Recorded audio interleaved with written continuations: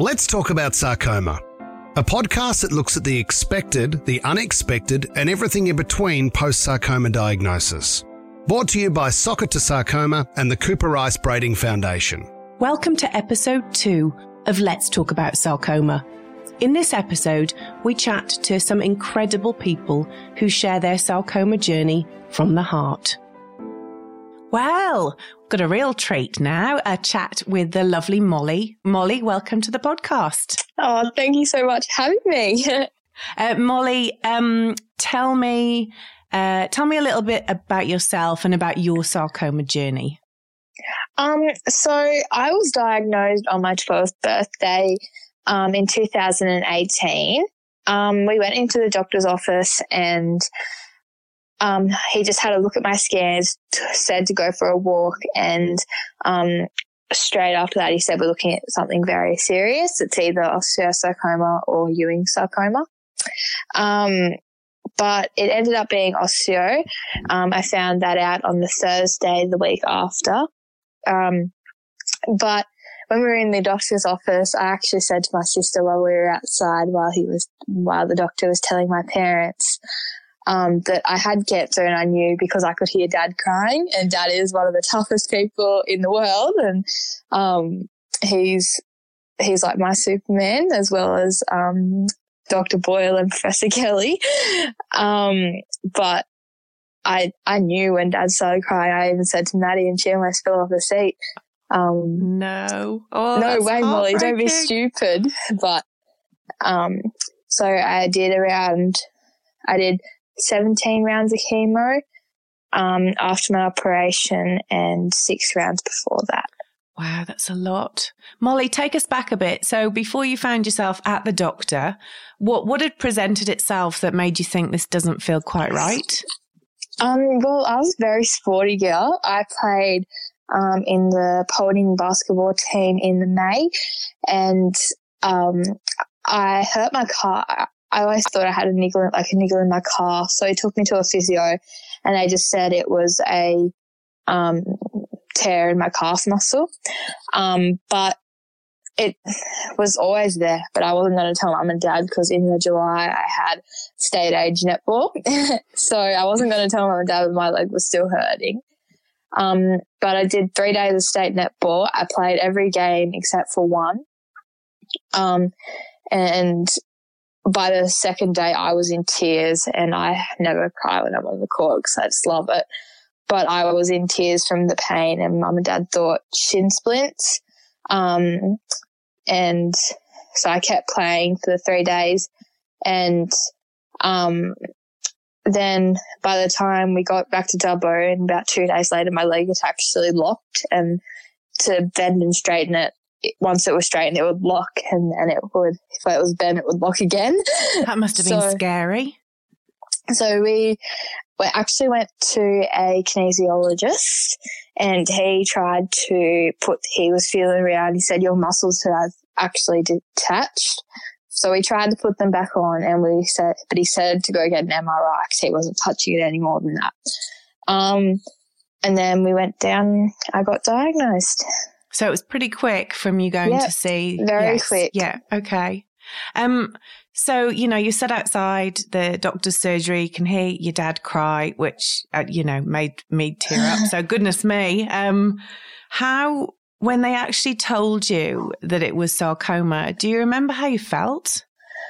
I don't know. It was just like, this can't be our life. I was playing state netball. We came best the Dubbo team that they would come like 2 weeks ago. How can this be happening? Yes, yeah. And I don't know. It was very shocking because he said, I was bawling. We were all bawling. But at the same time, you're like, this can't be true. Mm-hmm. It was disbelief, I bet. Yeah, definitely. And so from that sort of time on, obviously treatment started quite quickly for you. You've got your mum and your dad and your sister there, great team. Did you feel that everything was explained to a level that you really understood, or was it over your head and mum and dad took the reins? How did it go? No, at the start of my journey, they said my oncologist said to me, Molly, we are going to tell you everything, because the worst thing that we can do is make you lose trust in us. So we're going to tell you, even if it might be, you're going to have to grow up. You're going to have to learn these words. You're going to have to know what to watch out for, know to watch if you have bleeding around your mouth, nose and eyes, like all these little things that no 13 or 12-year-old should have to ever go through, but you have to. You got to deal with it. You got to face it. You got to fight it. Yes. Yeah. I mean, that you have to grow up really quickly, didn't you? Sort of overnight. That's a hard thing when you're 12, 13 and netball's the biggest thing in your mind. You know, suddenly life's very different. Did you cope? Did you talk to people about how you felt, your emotions? Well, my family, we're very close. So I was so lucky to have that support in my family. My sister, we may have not been, we were always close, but we may have not been closer now than ever. Mm-hmm. And I was so lucky that she was always there to support me, as well as my mum and dad. Yeah. And what about your friends? Was that difficult to explain your diagnosis to your friends? Well, mum texted all her parents and they pretty much told them all. But at the time I had 3 best friends, Ella, Amelia and Ella. Ella, Amelia and Michaela. Can you remember these people? Come on. Yeah, they're still my friends now. So, good. They've stayed with you. Good to hear. Yeah, but they all FaceTimed me, like, I think that week, and I just explained to them what was happening. But they've always been so supportive of me, all 3 of them. And yeah, I wouldn't trade them in for the world. They were so unbelievably supportive, and they were amazing. We always talked about stuff and I always let them know what was going on. So they were really good. And I think we all had to grow up. Yes, yeah. Look, I think your mates just stick by you, don't they? Doesn't matter if you're in Sydney for a year or not. And the great thing is FaceTime, social media, like you can stay in touch a lot more now. But but saying that, you're in high school, all of a sudden, you know, you can't have your treatment in Dubbo. You come into Sydney, you're living away for all of that time. How was that sort of trying to juggle school and just a big change? Was that okay? Well, I was in my last year of year 6, so I still had 2 terms left in year 6, and my primary school was amazing. They couldn't have done anything more.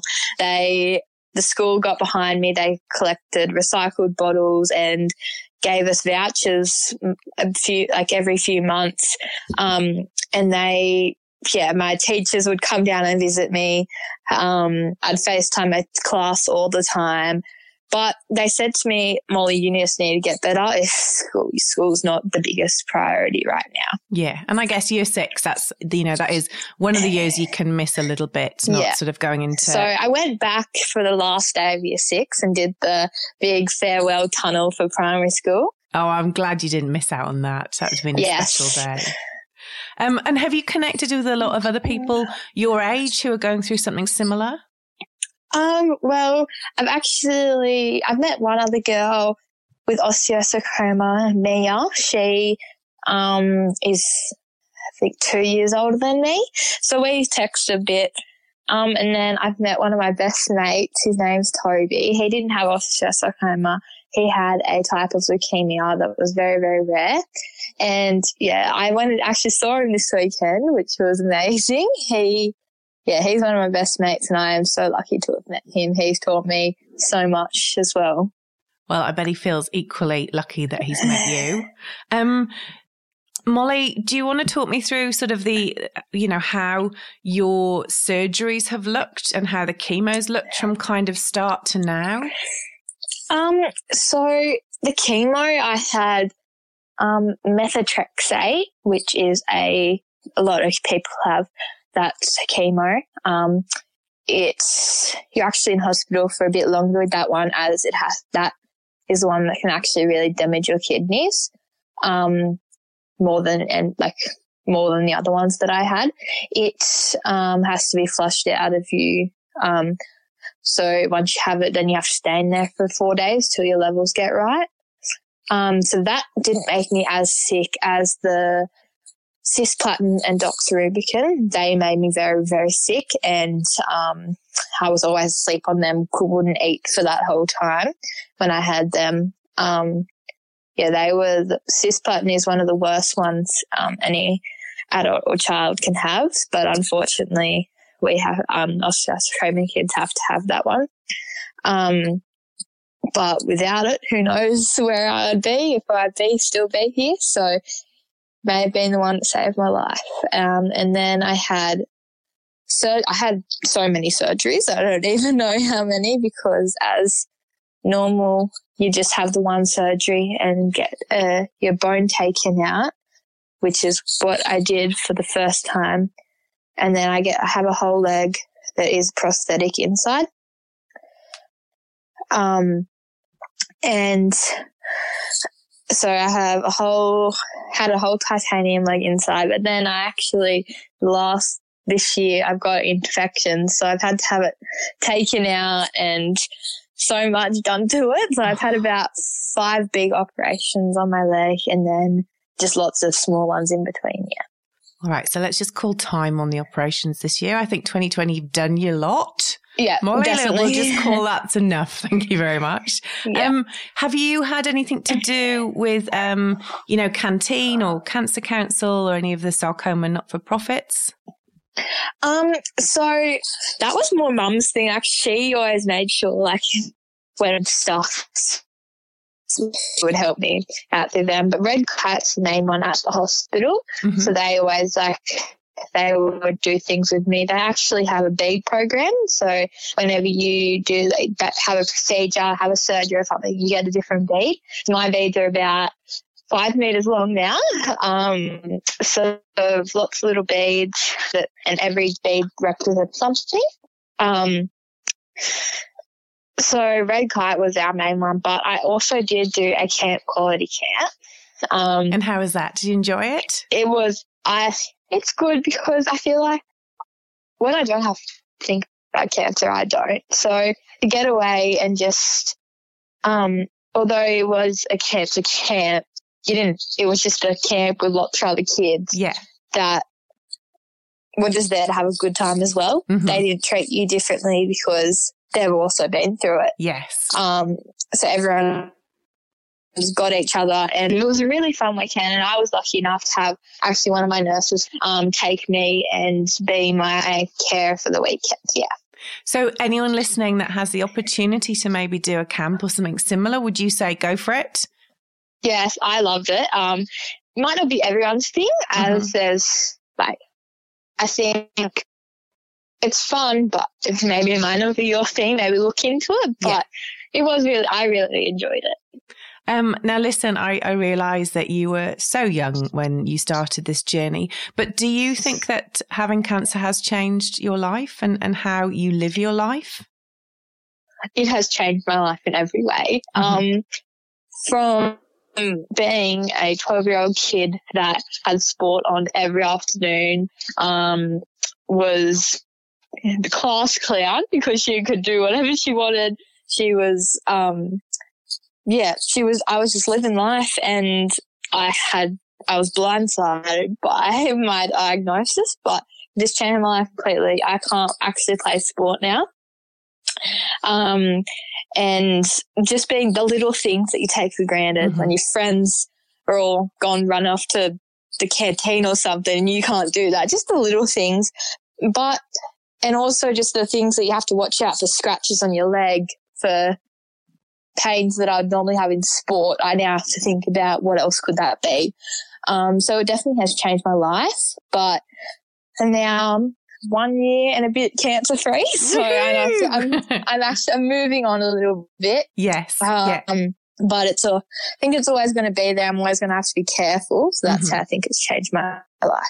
Molly, you've got an incredible outlook on life. I can tell that just from our short chat and the chat I had before with your mum, who warned me you might be a bit cheeky, but I think you haven't been cheeky at all. I think you've been very, very impressive young lady. No cheek at all yet. Now, as well as an amazing outlook on life and going through everything you've been through, you managed to raise an incredible amount of money. Can you tell the listeners about that? Well, I have done 2 different fundraising things. One for Westmead Children's Hospital and one for Ronald McDonald House, Westmead. I did Molly's Mission, which was for Ronald McDonald House at the end of their financial year. I just promoted Ronald McDonald House and how much they helped me, and I told my story. And we ended up raising close to $200,000, which is absolutely crazy. Can you just say that again, please? How many thousand? $200,000. That is incredible. So incredible. Well done, you. Thank you. I wouldn't have been able to do it without the help of everyone. And then I did the tie-dye project with Amy Parmenter from the Giants. I met her right at the start of my journey at the radiothon at the hospital. And she and I were talking for a bit, and she said she had to go. So we went to the cafe that's in the hospital, and she came back and said, Molly, you've just really touched me, and actually gave me her Giants jacket. So I actually have that in my cupboard at home. And ever since then, she's like a big sister to me. Her and Kira Austin from the Giants have just been so kind. And so we did the tie-dye project. So we tie-dyed 1,000 shirts, sold them $25 each. I think we got to around $30,000 for the hospital. Incredible. Yeah. You see, you might not be able to hit the sporting field, but everything else you were doing is absolutely top of the pops. I'm coaching a little under 12s. I'm coaching now, yes. All right, let's talk about that. Let's talk about that. How are you as a coach? How are you going? So I'm coaching a little under 12s rep side for basketball. Mm-hmm. With she was my under 12s rep coach. She and I are coaching, and yeah, I'm loving it. I just love being at the bus stadium and being around all the kids, teaching them. And then I'm also coaching a little Saturday team with my sister Maddie. The under 10s team. It's their first year on big courts, so I haven't had a training session with them yet, but this Friday, so that's what I'm doing. You're back on the court. I love it. I love it. Maddie, what final message would you like to share with someone who's listening who might have just started their sarcoma journey? I just think I would tell them that it's your journey. Don't go on the internet and Google. And I just think to be positive, I think that was my key, and I know it's your journey, but I think being positive is one of the main factors that will get you through. And I want you to know that I'm always here for you. You can add me on Instagram, send me a DM, and I can become your friend if you need someone to talk to. Oh, Molly, what's your Instagram handle? Mollycroft_. Right. Well, if anyone needs to reach out or wants coaching on and off the field, Molly is your girl. And yes, you're an absolute superstar. And Molly, I can only imagine how proud your mum and dad and sister are of you. Absolute superstar. Thank you so much. Thank you for coming on and sharing your journey. No, thank you for having me. Thank you. Our condolences go out to Molly and Toby's family. Toby, a very brave young man, sadly passed away.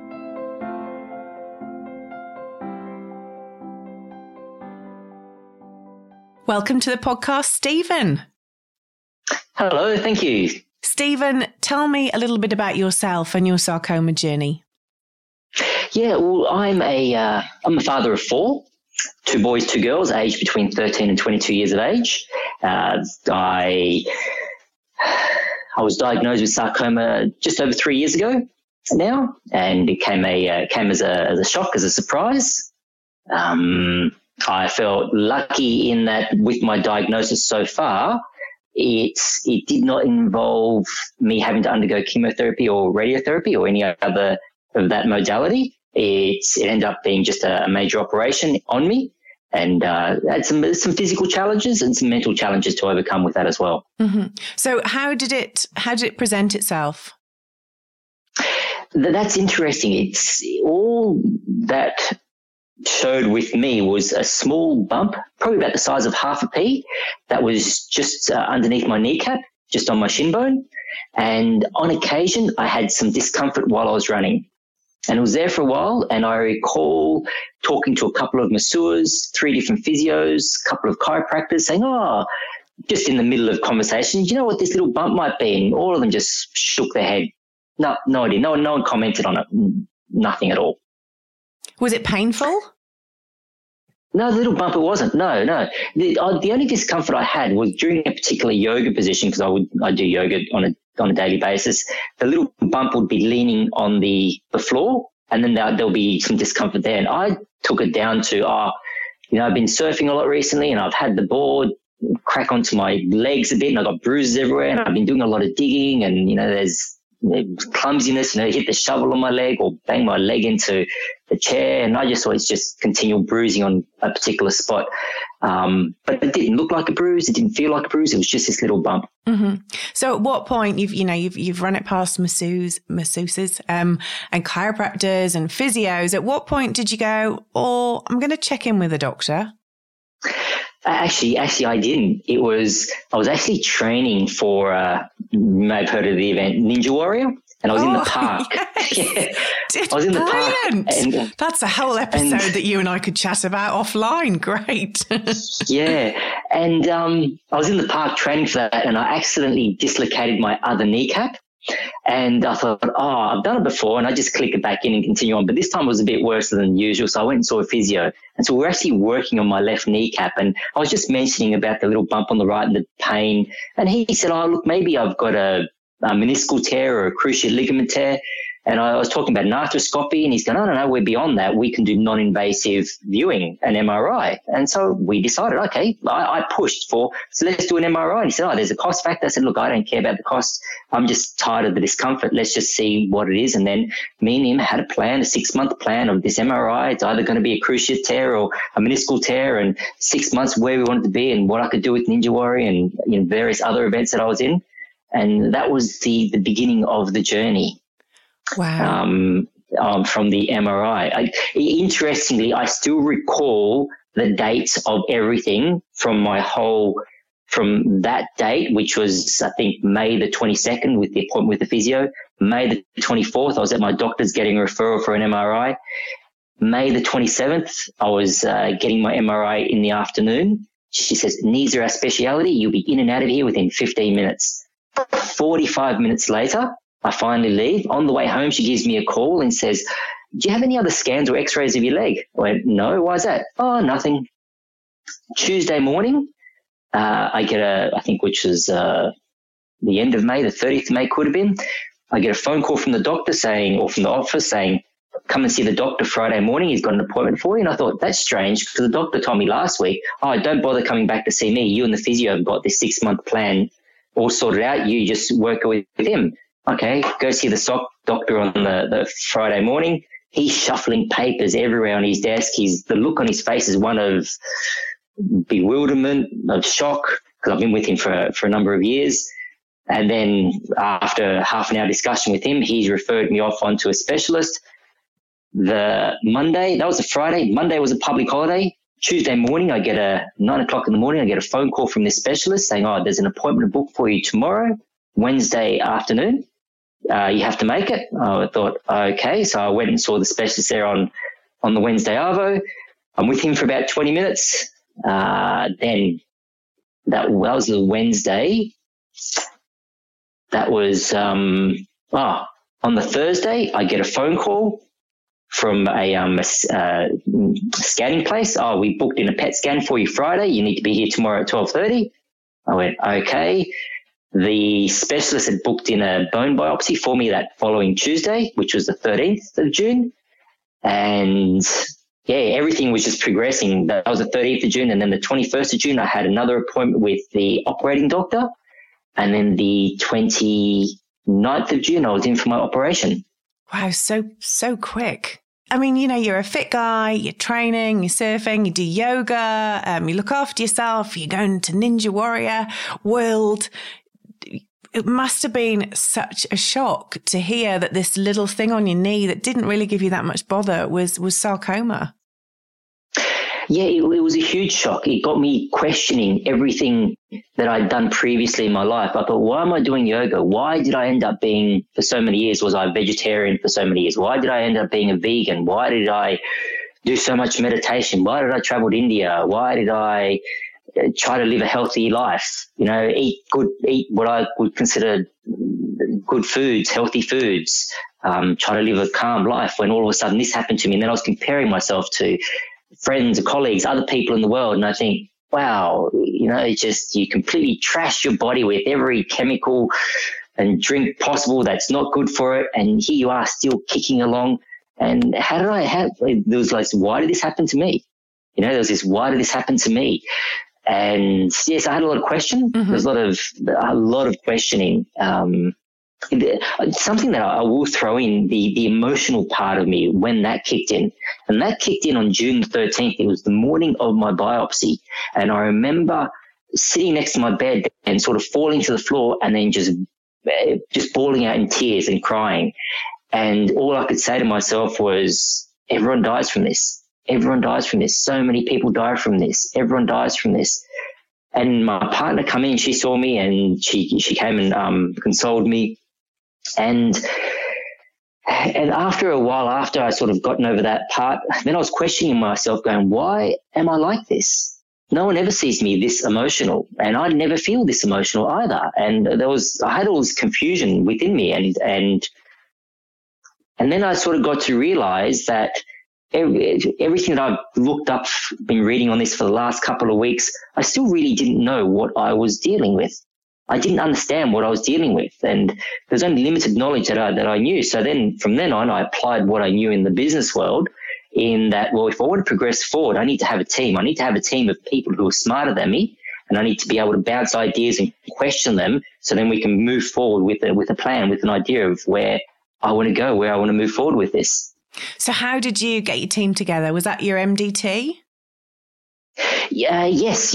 Well, in part, I felt the team was already there. Mm-hmm. Everything was already in place. When I saw the specialist for the first time on that Wednesday afternoon, he said, we've already had an MDT, the multidisciplinary team, review your case this morning. And I said, wow, what's that? What's and he said, well, what is that? I've never heard of this. And then he explained it to me. I thought, wow, that's fascinating.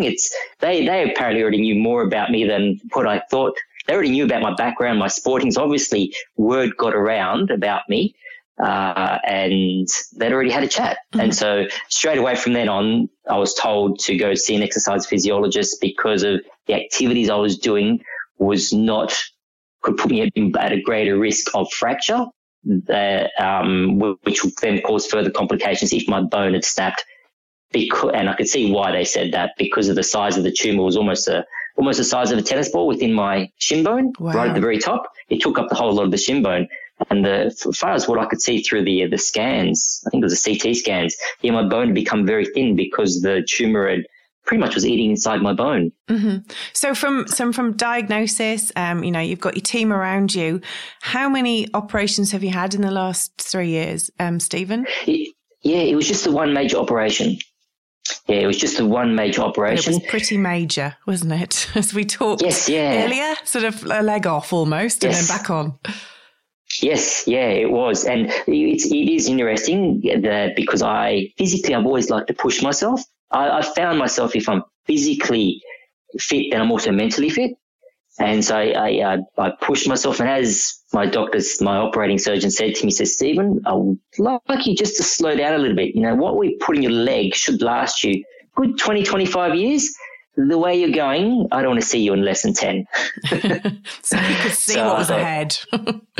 Yeah, you could see, he just knew. So, yes, I have adjusted what I do. Mm-hmm. And, just to make sure that I have a longer lasting benefit out of this, and that I don't have to go see him and get put under the knife again. He said, I already put in some heavy duty stuff in there for you because I knew that you'd push it. And I didn't want things to wear away too quick. So I got the heavy duty, things in there. I went, okay, thanks. So with the leg, I can only imagine that you have done hours and hours and hours of physio. Is that still continuing now? Yes. Yeah, still very much so. Mm-hmm. And I still looking to push it, still looking to have the, say the muscles, even the muscle definition in one leg to try and match the other leg. I can just see that there's muscle wastage still in this leg.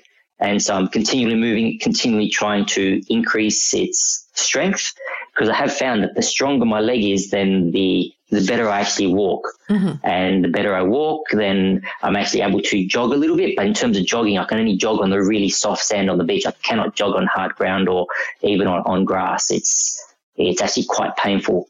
How did you find telling your friends and family around, about your diagnosis?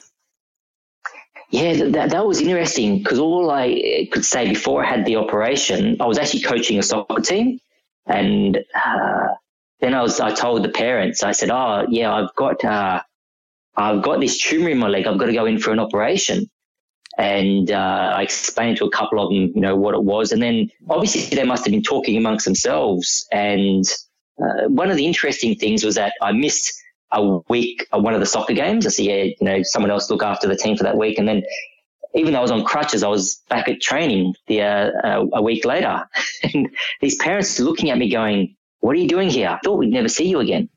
After hearing what you've got, we thought we'd never see you again." And I thought, "Oh, no, it's fine." I just kept going through it. Mm-hmm. A thing I do want to throw in is my daughter asking me, saying, "Oh, Dad, does this mean you won't be able to run or kick a ball again?" Mm-hmm. And I stopped and thought about it for a moment. I said, "No, we're still going to do everything that we did together before, albeit I might just do it a little bit slower and a little bit differently. So nothing's going to change. I'm just going to be a little bit slower, a little bit different." And so, I learned to kick better with my opposite leg now, mm-hmm. and do a lot more with my opposite leg. Did you feel that you were given enough information when it came to rehab, nutrition, mental health along your journey? On the physical rehab, I got told to see an exercise physiologist, mm-hmm. which is interesting because 20 years ago I actually worked as an exercise physiologist as well. So part of my mind, one thing that I did know when I was working back in the day in that field was that those people that had done their exercise before an operation, and I was mostly dealing with hip and knee replacement patients, those that had done the exercise before and then immediately after their operation, they had the best standards of living, best quality of life, I should say. They really didn't struggle as much as someone who just went in for an operation now. They did nothing or went into an operation and then did exercise afterwards. So for me, it was good to see the exercise physiologist before the operation, because I really had to change what I was doing, simply because they were really worried about my leg basically breaking just through kicking a ball or through jumping off a 2-meter wall or something, which is probably not I would recommend most mid-40-year-old men do, but but I enjoyed it. Yes. So it's, so the physical side of things, really good. Nutrition-wise, no, it wasn't. I looked at my own stuff, mm-hmm. but I already had what I felt, and I still think is quite a good diet. Mentally wise, no, nothing was there, and maybe nothing was offered to me or provided to me because of possibly how I presented. Because I presented with a very positive outlook and very, I'm going to push forward. I'm going to move forward with this. And okay, if I don't know anything, then I'll just ask someone in the particular team and they'll give me a response, and then I'll take that and I'll see what I can do with that and then push forward with that. So I had still very positive mindset within all of this. Mm-hmm. A very half glass full, and also very proactive. I can, tell from just our chat that you would have asked all the questions. Yes. Do you have a final message you'd like to sort of pass on to anyone who's been recently diagnosed that's listening to the podcast? Yeah, look, I do on this one. I'm going to say, look, any diagnosis that you could receive that involves any sort of serious illness, just remember that it's not a death sentence. Believe in yourself. Believe that you can get through this. Even if you don't know what's happening, then build a team around you. Build a team of people who know more than you. Now, the team can also be made by you. I made my own team up in that I don't even think they knew they were part of my team, but they were all communicating with each other, with my doctor, my exercise physiologist. There's a nurse, there's the specialist, there are even the nurses in the hospital and the people in the hospital, the physio in the hospital. And so they're all part of my team. I believed in them. I believed that they could help me focus and guide me to do the things that I needed to do to progress and to get me to the point where I felt the progression. It brought a smile to my face. And if it brought a smile to my face, then I knew that I was progressing a little bit further today than what I was yesterday. So there was just that believe in yourself, knowing that you can get through this. Brilliant. No, that's great advice. Thank you. Stephen, an absolute pleasure to chat with you. Thank you for making time for us. Lovely. No, thanks for the opportunity, Kath. Happy to share and to help in any way that I can. Thank you. Thank you.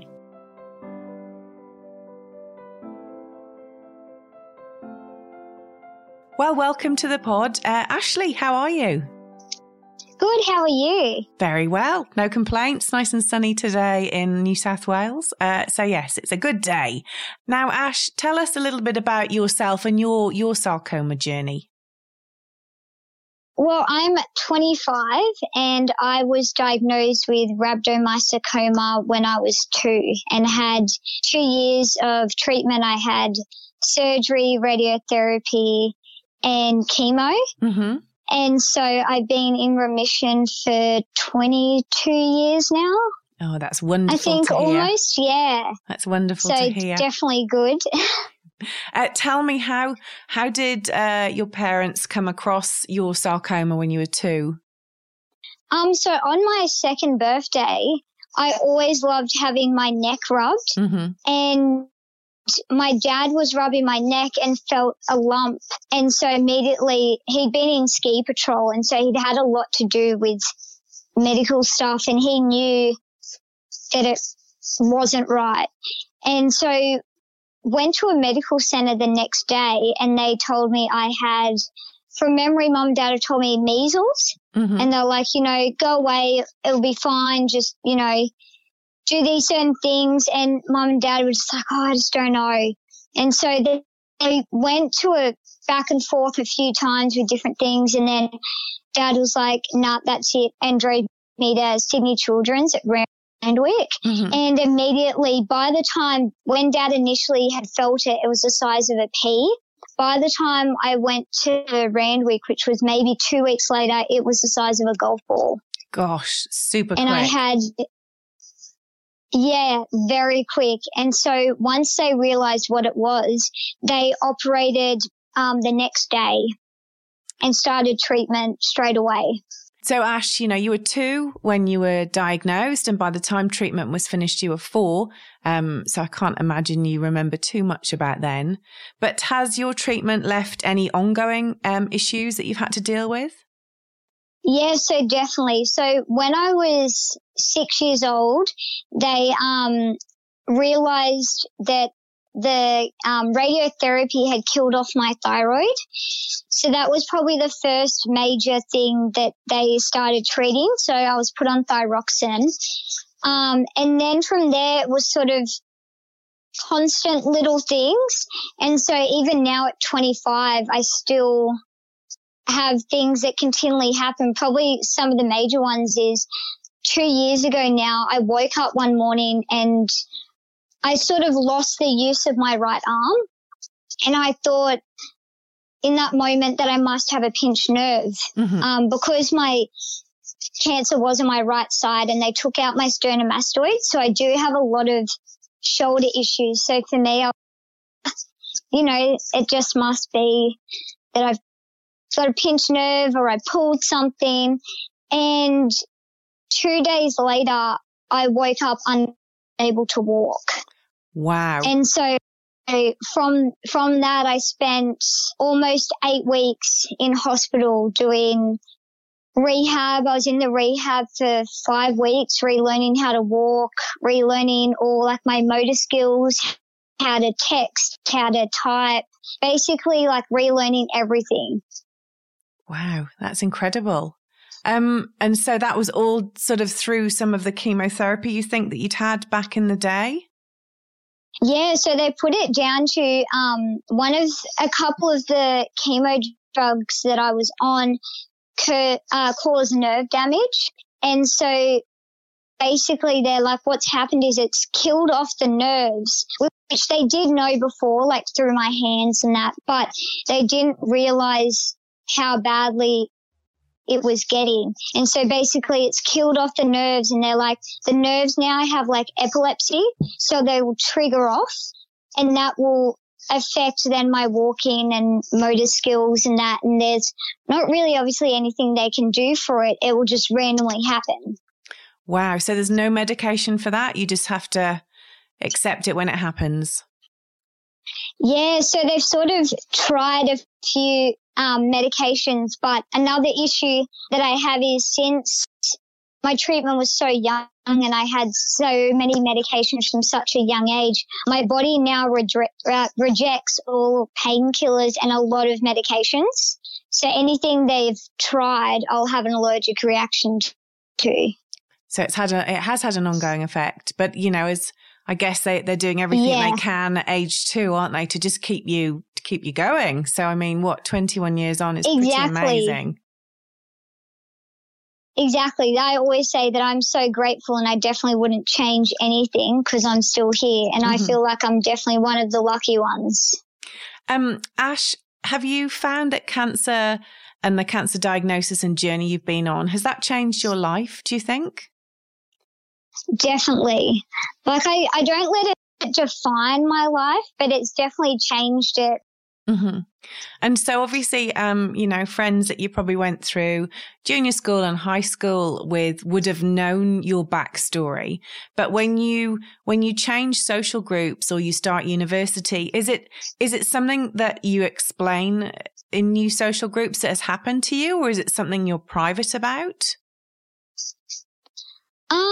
When I moved, when I was just finished year 10, so I moved into year 11, I decided that it was something that I was going to keep to myself and not have, it in a conversation when I met new people.